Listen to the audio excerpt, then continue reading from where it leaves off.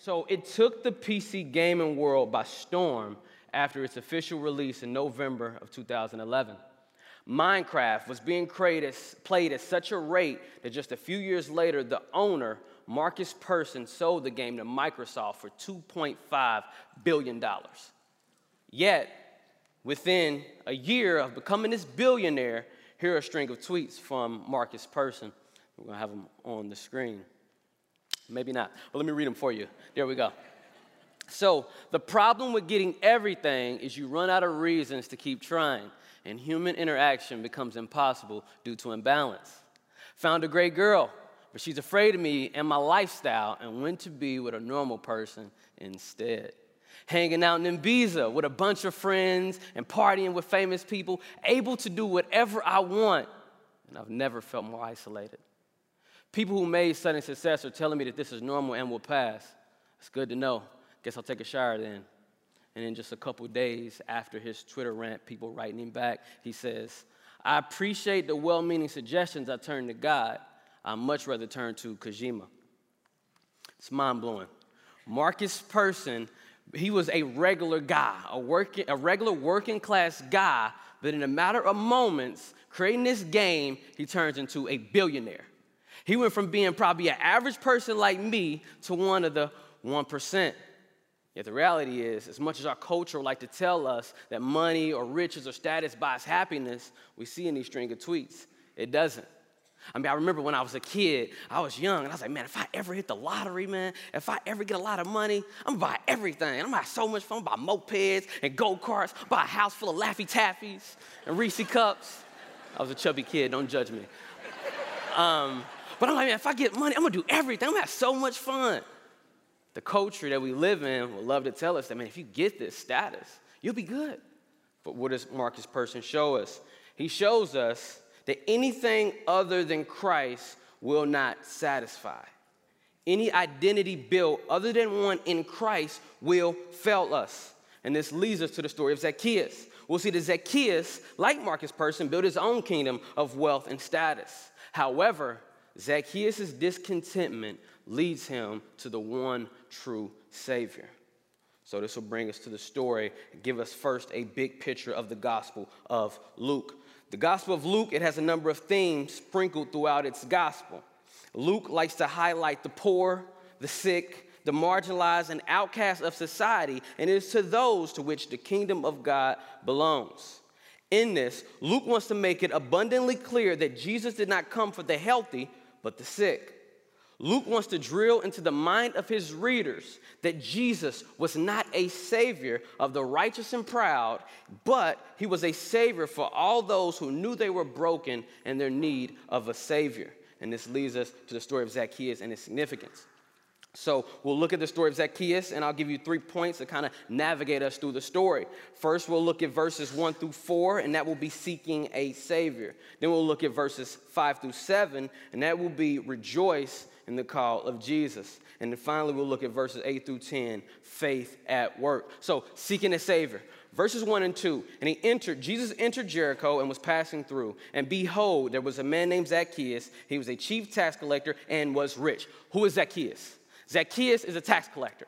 Now, some of you like, I haven't grown in the church. What's a tax collector? Some of you know tax collectors in the scriptures. They don't get a good rap. In the scriptures, a tax collector was a Jew who worked for the Roman government to help oppress and seize possessions from their fellow Jewish brothers. There was a level of disgust for tax collectors, to such a degree that even in Scripture, Jesus speaking to the culture in Matthew 18, if someone does not repent in these 3 forms of church discipline, finally Jesus says, treat them as you would a tax collector and sinner. A tax collector was their own type of sinner. So the Jews, they hated these tax collectors. But maybe you're like, man, why were they so disgusted? We'll give you an image. It would be like a Jew in Nazi Germany working for Hitler to oppress other Jews. Or maybe another illustration would be American slavery. It would be like an African slave working for the slave master to oppress their fellow African slaves. Do you understand the disgust for a tax collector? They're like, yo, we're being persecuted by this Roman government and you're working for them? You're helping these same people that are hurting us. You're working alongside the enemy to hurt your fellow Jewish brothers. Learn about Zacchaeus. He was a tax collector. But not only was he a tax collector, it says that he was chief tax collector. What does this mean? The scripture doesn't give us a clear indication of what it means by tax collector, but chief tax collector. But what it does, it ties it to his status. He was a rich man. So Zacchaeus wasn't just your regular tax collector. He didn't come in at 9 o'clock and leave at 5. No, Zacchaeus was hungry. He wanted to be the best tax collector he could be. So he was taking everything. Why? To such a degree, he wanted to build his kingdom. He became rich. He became wealthy. So Zacchaeus is a tax collector, chief tax collector, and he's a rich man. So keeping that in mind with the Gospel of Luke, it has to bring us back to chapter 18. What happens in chapter 18 of Luke? In chapter 18 of Luke, we hear about the story of a rich ruler. The rich ruler comes to Jesus, and he's like, hey, Jesus, what must I do to inherit eternal life? And Jesus was like, okay, rich ruler, this is what you need to do. Obey the commandments. Thou shalt not steal, thou shalt not kill, don't lust, don't do this, don't obey the 10 commandments. And the rich young ruler, he's like, all right, Jesus, I've done all that. And Jesus is like, no, you haven't. You ain't done that. It's impossible. But okay, Jesus plays into the narrative. He's like, okay, you did all that. That's good. Now you lack one thing. Give away all your money to the poor. And the rich young ruler is like, okay, never mind. Forget it. It's cool, Jesus. I'm going to go somewhere else. Why? Because the rich young ruler, his heart wasn't for God. Even his so-called obedience wasn't for God. It was for the kingdom of self. Jesus presses into that. So we learn that Zacchaeus is a rich man, and this is going to play into the narrative. So the question comes back, what Savior do you seek? Zacchaeus was seeking the Savior in his status or his riches. But what is the Savior that you seek? Is it your riches? Or what are you hoping will save you? Is it money? Is it status? Is it friends? Is it family? Maybe it's a good thing, like a husband or wife or a child. Maybe it's something like that. What are you looking to be your Savior? If it's anything other than Christ, it is idolatry. Whatever the thing that you're willing to sacrifice everything for just to have it, that's the thing that you're looking to save you. And the Bible says if it's not Jesus, it is idol worship. And Zacchaeus, he learns this. He's like, man, he knew the stuff he was seeking, his wealth, his status, it didn't satisfy. So Zacchaeus learns this, and he wants to seek a real Savior. Verses 3 and 4. And he was seeking to see who Jesus was, but on account of the crowd, he could not, because he was small in stature. So he ran ahead, climbed up into the sycamore tree to see him, for he was about to pass his way. Zacchaeus most likely heard about Jesus. We think about the gospel story of Luke prior to Zacchaeus' story. We hear about Jesus healing the man with the withered hand. He heals the leper. He heals the paralyzed person. He exorcises these demons out of this man. And Zacchaeus, he's probably heard about all this stuff. He said, man, this Jesus is a miracle worker. This guy's phenomenal. But not only is he a miracle worker, we find out in Luke 5, Jesus goes to the house of Levi. And Levi is a tax collector. So Zacchaeus probably heard this. He's like, man, this guy is going into the house of a tax collector, and he's ministering to them. He's not like these self-righteous Pharisees that says, forget the tax collectors. He's actually ministering to them. He sees them as being created in the image of God. And he's there. He's talking to them. He's ministering to him. And Zacchaeus, he's like, man, okay, I got to find this Jesus. So Zacchaeus runs ahead. He climbs up in the tree in order to see Jesus. So for me, I'm thinking about this in a story. I'm like, man, so Zacchaeus is a rich guy, but he's running and climbing up a tree, and he's just doing it just to see Jesus? And I'm like, okay, hold on, Zacchaeus is short. Like me, how did he get up that tree? Somebody probably boosted him up. He probably had the servants like, come on, y'all, 1, 2, 3, boom, throws him up into the tree. He's trying to get there to see him. And he's like, man, I got to see this Jesus. Why? Zacchaeus was thirsty. Now, some of y'all are like, what does thirsty mean? Well, for the younger generation, we like to use this term thirsty. Thirsty means I want something, I'm doing anything I can to get it. For example, when I was about 18, 19 years old, I was thirsty when I came to College Park and seen a lady who would become my wife. I was like, who is that? She's beautiful, man. Ooh, and she go to College Park, so you know she got to be godly. I'm like, so I'm going to do everything I can to get in her way. I just want to put myself in a direction so when she sees me, I'm going to see her and like, hey, I was thirsty. And Zacchaeus is thirsty, but he's thirsty for Jesus. His thirst is probably a little more righteous than mine, but it's okay.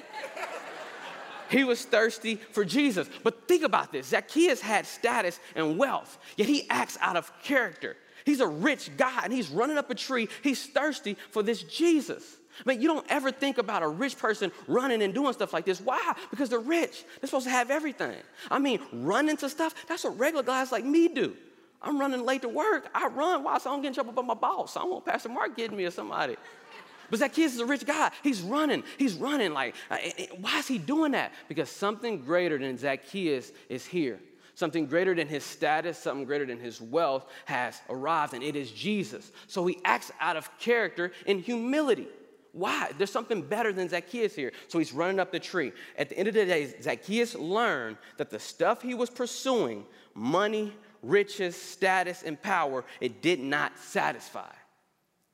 The text assumes that Zacchaeus came to a place where he said, these things cannot save me or bring me lasting joy. I need something more. And if that is you today and something is pressing at your heart, you're like, I need something more.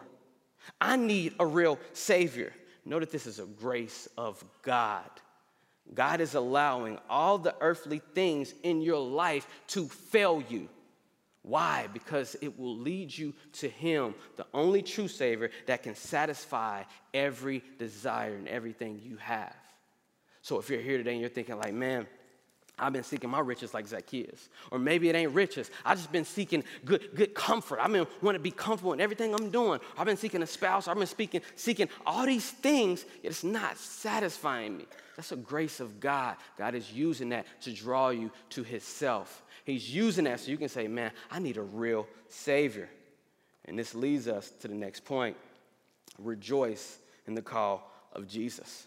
Verse 5-7, rejoice in the call of Jesus. And when Jesus came to the place, he looked up and said to him, Zacchaeus, hurry and come down, for I must stay at your house today. So he hurried and he came down and received him joyfully. And when the Pharisees saw it, they grumbled. He has gone in to be the guest of a man who is a sinner. Don't skip over this. Verse 5 tells us that though Zacchaeus was seeking Jesus, Jesus already knew him by name. When anyone comes to faith in Jesus, it is a direct result of him calling them by name. He did the same thing to me when I was 16 years old. I was a 16-year-old knucklehead kid. I was trying to have fun and live my best life. I was trying to do everything I could. I wanted the girls. I wanted the money. I wanted the status. I wanted to be hard. And in the midst of that, Jesus meets me. I remember like it was yesterday, I was sitting in my car. Somebody had gave me a Christian rap CD. And I'm like, Christian rap? That's corny. I'm going to throw this in my car. I just threw it in there. But God allowed me to be broken. He let me see the stuff fail me. The stuff I was pursuing, it failed me. In the midst of that, I'm broken. I'm like, man, I need something more. Someone said, grab that little CD right there. Put the Christian rap CD in. And I'm weeping. I'm crying. I understood the gospel for the first time. I understood that the stuff I was seeking, my own kingdom I was seeking, it wouldn't satisfy. But Jesus would. I learned about my sin really for the first time. Like, man, I'm a sinful dude, and I've done these things, and I've broken God's law. And in spite of that, this Christian rapper is saying that Jesus loves me, and he wants a relationship with me. And I'm weeping. And you could not tell me that Jesus did not call me by name. It wasn't an audible voice. Jesus didn't come through the speakers, through this Christian rapper and say, come here, Jeff Brown. That's not what he said. But I knew as an individual that God was calling me to himself. And this is the same thing that's happening with Zacchaeus. So verse 6, Zacchaeus receives Jesus joyfully. Why was Zacchaeus so joyful? The same reason that any of us should be. Any Christian or any person that has a new relationship with God, it is a cause for joy. I don't care what your testimony is. You may think, man, I got a boring testimony. I just grew up in church my whole life, got saved when I was 9, and that's about it. You should be joyful. Why? You know Jesus. Or maybe you got a different story, like Zacchaeus. Zacchaeus was an outcast. He knew what it was like. He knew what the Pharisees and what the religious people said about tax collectors. So he's joyful. I don't deserve God. He wants me, and he wants to come and fellowship at my house. This Jesus, this miracle worker, wants me. He's joyful. But guess what? Not everybody's joyful. Verse 7, we see the Pharisees did not rejoice in the call of Jesus, but they grumbled at the call. These Pharisees showed that they were more worried about an image than they were a fellow sinner coming to faith. They showed that they were just as lost as Zacchaeus, but deceived themselves into believing that they were better than him. This goes back to the parable of the Pharisee and the tax collector in Luke chapter 18. So just a chapter prior to this story of Zacchaeus, what do we hear? Jesus tells a parable. He's like, there's two men that go up to the temple. One's a Pharisee, another one's a tax collector. And what happens? Well, the Pharisee comes to the temple and he's like, God, thank you, God. I thank you that I'm not like the rest of these sinners, like these tax collectors over here and these adulterers and these drunkards, these homosexuals, these whatever. God, I thank you. I'm not like them. Thank you, God. He walks away proud. And then you get on the opposite side, the tax collector walks up to the temple, and what does he do? God, I deserve nothing. I deserve nothing. God, I don't deserve to be here. He's on his face, planted. God, I don't deserve anything. But because of your mercy, because of your goodness, God, please, I just ask because of your mercy. What's the difference? You have the Pharisee, self-righteous, but on the opposite side, you have the tax collector who's supposed to be the outcast, the worst sinner. They display that every Christian comes to Christ humble. So think about this. We think about Zacchaeus rejoicing in the call of Jesus. The Pharisees grumble. They do not rejoice. And you're like, man, I would never be like those Pharisees. Look at those Pharisees, self-righteous religious people. How could they do that? I would never be as foolish to say God shouldn't save them. But the reality is we have ideologies that produce this type of thinking. What do I mean? Think about it. Who are the people or groups of people that you think are unsavable or worse sinners than yourself? Who are the people that you think, man, they're really, really lost? Just think about it. Who are those people? Who are those people? For the Pharisees, he said it was the tax collectors, but who do you think of? I mean, I think about an illustration that I want to bring up on the screen. Think about our own city. So in our own city, I was like, Google, I got a question. What comes to mind when I think about Carmel, Indiana? And Google's like, all right, cool, let me put it up here for you in images. Google brings it up. See, that's nice. You got nice houses right here. You got some mansions right here. You got the festival and stuff like that. I'm like, okay, so in my preconceived thought, this is what Carmel, Indiana is, and this is what Google thinks. But then I asked Google, I said, Google, what about east side of Indianapolis? What comes to mind, Google, when you think about east side of Indianapolis? Oh, man. Crime, drugs, shooting. You got all this brokenness. You got to look like gang stuff, accidents. Why do I bring this up? Well, we say I would never be like the Pharisees to judge somebody and say somebody's unsavable. But the reality is, even in our culture, we have a narrative of prejudging people, people who we think are unsavable or should not receive the kingdom of God. It may be like Carmel, Indiana. You may say, man, Carmel, Indiana, look at all those rich people out there, all those selfish rich people. You can't be a Christian and live in Carmel, Indiana, and maybe have a little bit of money. You can't be a real Christian and do that. You know, Jesus was poor. They should be poor.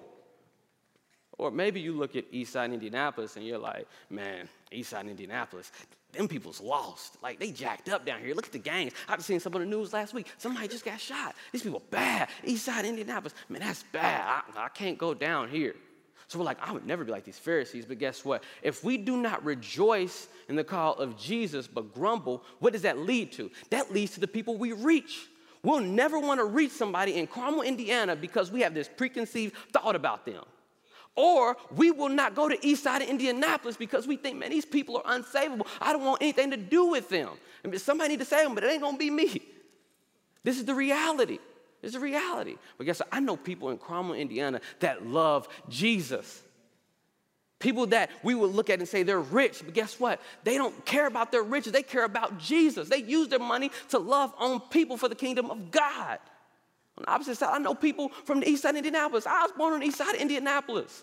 I know people on the east side of Indianapolis that love Jesus. We would look at them and say, man, how could they ever come to faith? And guess what? They're willing to do whatever they can to love on people and teach about the kingdom of God. Therefore, we have to not be like the Pharisees and grumble at who Jesus may send us to bring to the faith, but we rejoice and go to all people, all nations, that they may see the glory of who Jesus Christ is.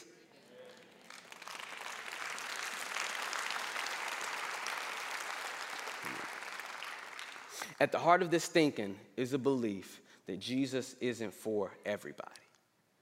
Our response should always be to rejoice in the call of Jesus like Zacchaeus and unlike the grumbling of the Pharisees. We should see Jesus as a savior for everybody and indiscriminately share Christ and his gospel with everyone. And with that, it leads us to the final point, Zacchaeus' faith at work. So faith at work, verses 8 through 10. And Zacchaeus stood and said to the Lord, Lord, half of my goods I give to the poor. And if I've defrauded anyone of anything, I restore it fourfold. And Jesus said to him, today salvation has come to this house, since he also is a son of Abraham. The Son of Man came to seek and to save the lost. Verse 8 tells us that Zacchaeus displayed three things. Zacchaeus displayed repentance, restitution, and resolve. First up, he displays repentance. What is repentance? Zacchaeus has turned from his way of doing things and turned to God's way of doing things. Zacchaeus shows that in his repentance, two groups of people can be saved. Who's those people? Zacchaeus is rich. Oh, and he's coming to faith in Jesus. Why? Because he's repentant. Zacchaeus is an outcast, and he's coming to Jesus. Why? Because he's repentant. Zacchaeus displaying repentance and saying, I'm through with doing it my way. I'm going to do it with God's way. If you hear and you're like, man, repentance, what does that mean? Well, it looks like this. I'm changing my mindset. I'm going to stop seeking the Savior of everything I want to seek, my riches or my kingdom, my fame, my status. I want to quit seeking that, but I want to seek Jesus instead. He has a change of mind. He says no to sin and yes to God. And it leads to his action. It's not just a mental thought, but it produces in his actions. Zacchaeus displays repentance. But not only does he display repentance, he also displays the principle of restitution. Zacchaeus has been changed to such a degree that he's willing to give back fourfold of all that he had taken from people. This is what the Jewish law required, and Zacchaeus obeys it joyfully. Why? Because his heart desired one thing, and that was God. Zacchaeus is willing to repay all that he had stolen fourfold. I took this from this person, I taxed him for this, and I shouldn't have. I'm going to give it back to him fourfold times four. Let's give it back to him. So you're like, all right, this principle of restitution, I don't understand what that looks like. Have you ever charged someone for a service at a higher rate than the services were worth because you knew you could get over? If you've done that and you're here and you're a Christian, the Bible calls you to repay that. Or maybe you've benefited from the labor of others and took money or credit for something that was not your idea. The Bible calls you to repay. Repay that. That's part of being a Christian. Or think about it another way. There's people that has literally been walking with Jesus for years, and they're like, man, I've never stolen anything like that. I've never stolen something from somebody. That's not me. But they've been walking with Jesus for years, and they still have unpaid relational debt. What do I mean by that? Well, they probably have a spouse or kids that they've abandoned because of their own selfish ambitions. And the Bible is calling them to do what? Repay. These are your kids. This is your family. This is your friends. These are the people that God has put in your life to be used as kingdom work. They've abandoned it, and the Bible calls us to repay. I know some of y'all sitting here and y'all thinking like, man, well, what does that mean, repay relational debt? Let me give you an idea. So I have a friend of mine. One of my friends, real good friend of mine, his dad, about 20 years ago, ran out on his family. Left him and his 4 or 5 siblings, and he hasn't been back since.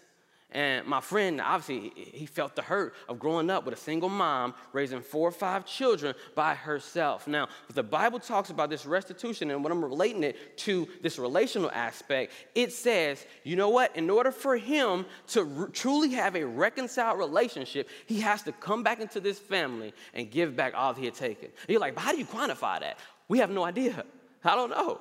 But what it looks like is that I'm willing to be all in like Zacchaeus. That's why he gave back fourfold. He probably didn't know how much he stole. Don't get back fourfold. So relationally, come back into the life of those who you know you've gotten rid of. Maybe it's that cousin that you're like, man, I just don't want anything to do with this cousin. This cousin, man, they get on my nerves. I don't want nothing to do with them. God put them in your life for kingdom work. Come back to them and do that.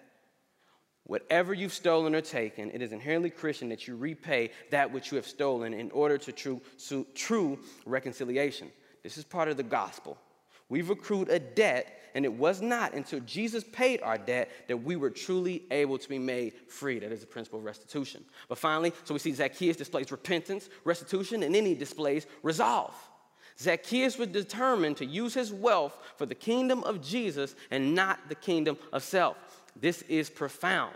Why? Zacchaeus, he gives his money, half his money, to the poor. He has a result. He's determined here. Now, why do I say that's profound? Well, you think about Ephesians chapter 4, verse 28. This is written after Luke. But guess what? In Ephesians chapter 4, Paul says that the Spirit, what he would do, he would work in a person's life to such a degree that they would not only put off sin, they would put on righteousness. Ephesians chapter 4:28 says, let the thief no longer steal, but rather let him labor doing honest work with his hands, so that he may have something to share with anyone in need. This is exactly what Zacchaeus does. That's exactly what he's doing. He's like, it's not enough for me no longer to steal, not steal from people, but now I'm going to take the money that I do have, and I'm giving half of my stuff away to the poor. Why? He's looking to see Jesus' ministry go forth. Zacchaeus has a heart. He has a heart now. He has a resolve, a mindset that I'm doing everything for the glory of God and not for the glory of me. Zacchaeus has resolve. And Jesus, he affirms Zacchaeus' faith in verses 9 and 10. Today, salvation has come to this house, since he also is a son of Abraham. For the Son of Man came to seek and to save the lost. Jesus showed that he was here to save the lost. Even those like Zacchaeus who were searching for identity and satisfaction in worldly things. So I think about my life, even in the last 10 years that I've been in ministry. Last 10 years I've been in ministry, I meet a lot of people. I meet a lot of people, and on the forefront of my mind, I'm like, people ain't just people. They're not just numbers, somebody I won and say hello to and bye. I'm like, man, these people, everybody needs Jesus. I need Jesus. Even Christians need Jesus. So this last 10 years of my life, I've been going into ministry, and one of the things that breaks me, the thing that drives me is I know there's so many people trying to find satisfaction in things that will not satisfy. They're trying to find their identity or their worth, like Zacchaeus, in something worldly. Maybe it's not riches. This sermon is not about money. It's not. This story is about repentance. It is about finding true satisfaction in a Savior that is glorified.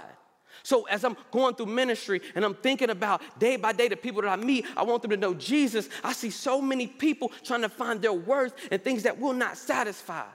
And in my mind, I'm like, quit trying to find your identity in money. Jesus is better.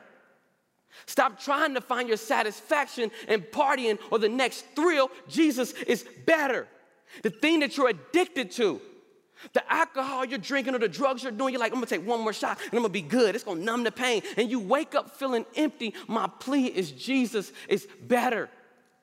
He will satisfy more than anything we like to treat us as our momentary satisfaction. Jesus is so much better. And you're like, what about me? I'm a Christian. I know Jesus is my ultimate. Well, think about our life today, even Christians here today. You're like, well, I know Jesus. I know he's better. But how's that display in my life? Well, if you're married in here and maybe you're like, man, I have unrealistic expectations of my spouse. I want my spouse to meet these expectations that nobody can meet. It is in the scriptures to tell you that, guess what? Even as a Christian, you have to see Jesus as better. Your spouse will not ever satisfy. It won't. I know people that are single. I have brothers and sisters that are single. Like, man, I desire to be married. I desire to have this family. And I'm like, I mean, praise the Lord. I'm praying for that. And if I find somebody, I'm going to hook you up. But at the same time, I know it will not satisfy. I love my wife to death. I'm like, man, I am blessed above anything that I ever thought when it comes to finding a wife. But yet the reality is, me and my wife, within a year of knowing each other, we're like, man, he won't satisfy and she won't satisfy.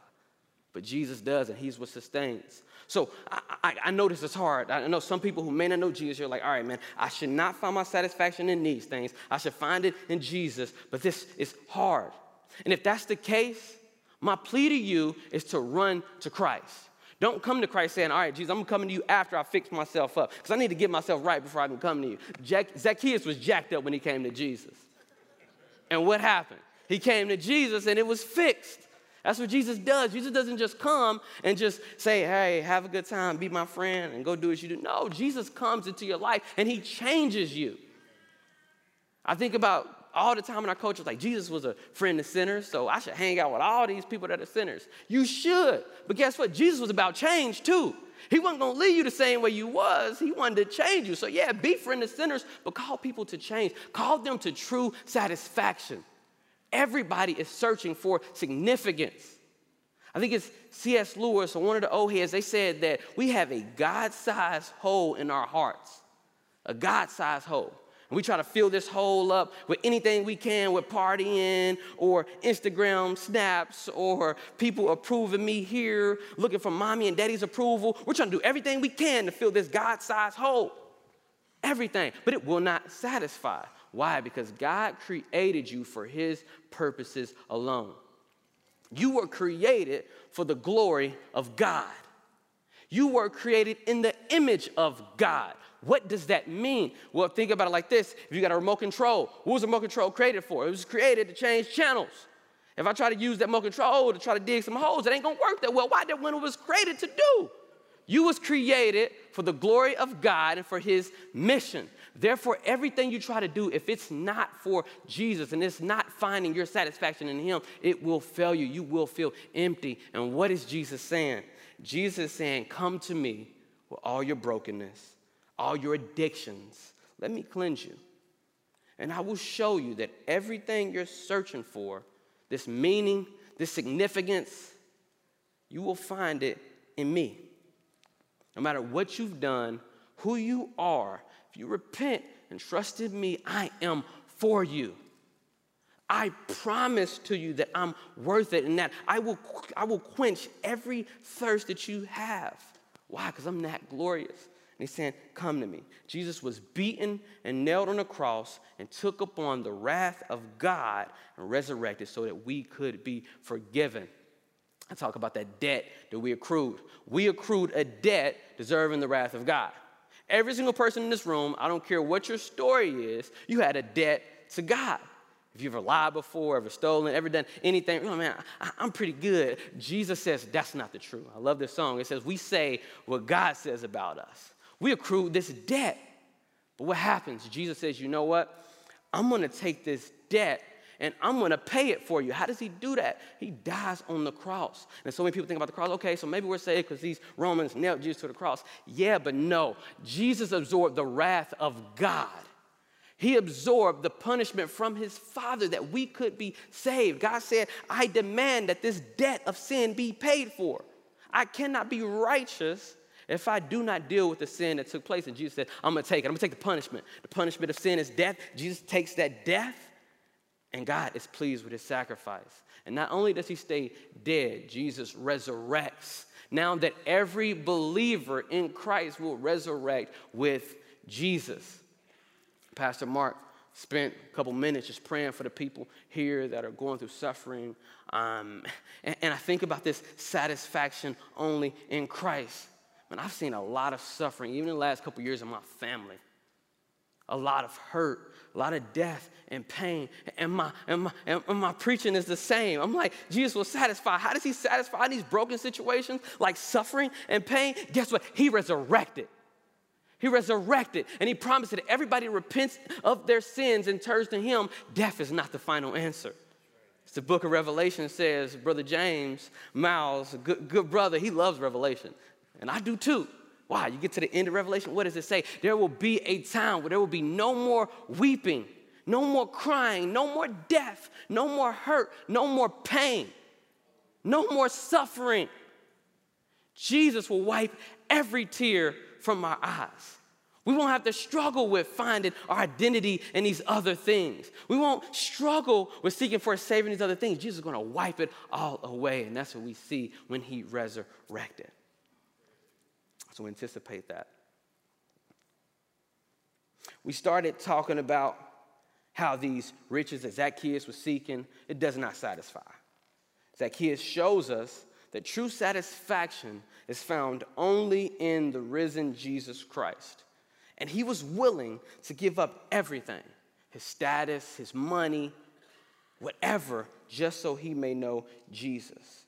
Zacchaeus showed us that when Jesus calls a sinner by name, they will come to him joyfully, giving up everything, repaying anything, because it's worth knowing Jesus more fully.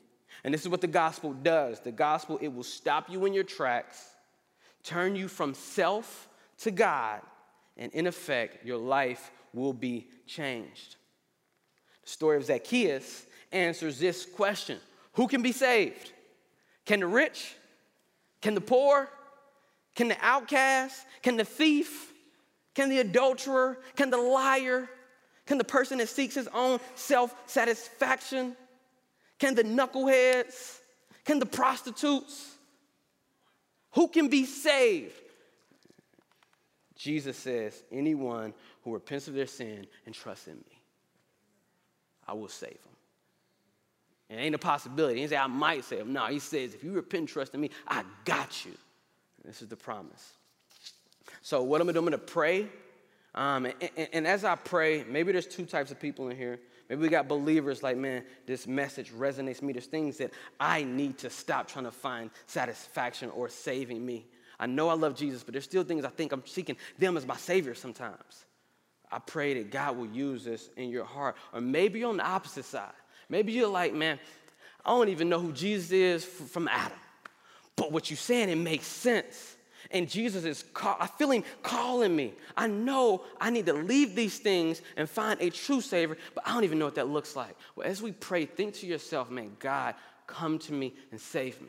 Call out to him. He is a mighty Savior, and he's willing to save. And at the end of the service, Brother Mark is going to give little instruction to be people up here to pray with you. But as I pray, think through what it looks like to repent of your sins and trust in Jesus. Jesus tells Zacchaeus, today is the day of salvation. Not tomorrow. Tomorrow's not promised. I might walk out of here right now, and as ugly as it sounds, somebody could get in a car accident. Don't leave out of here not knowing Jesus. It ain't worth it. It ain't. It's not. So let us pray and let the Holy Spirit move on our hearts. Let's bow our heads. Dear Heavenly Father, God, we thank you for your word.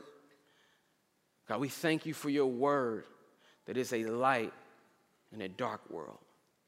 God, your word leads us to truth, and your word leads us to true satisfaction. God, I know in my own life, in my own heart, it's easy for me to want to find my worth or find my satisfactions in things other than you, whether it be ministry or people's approval. God, these things don't satisfy. Let my heart know this. Let my brothers and sisters in this room, let their hearts know this, that God, you're so much mightier, and you're so much more worthy and glorious than anything we can seek. God, and I pray for those who don't know you, who don't know this truth to such a degree that they've repented, that you would save them. God, you would draw their hearts to you. God, continually let the things that they seek to save them fail them, that they may come to a true Savior, the only Savior that can save them. And we pray these things in Jesus' name, amen.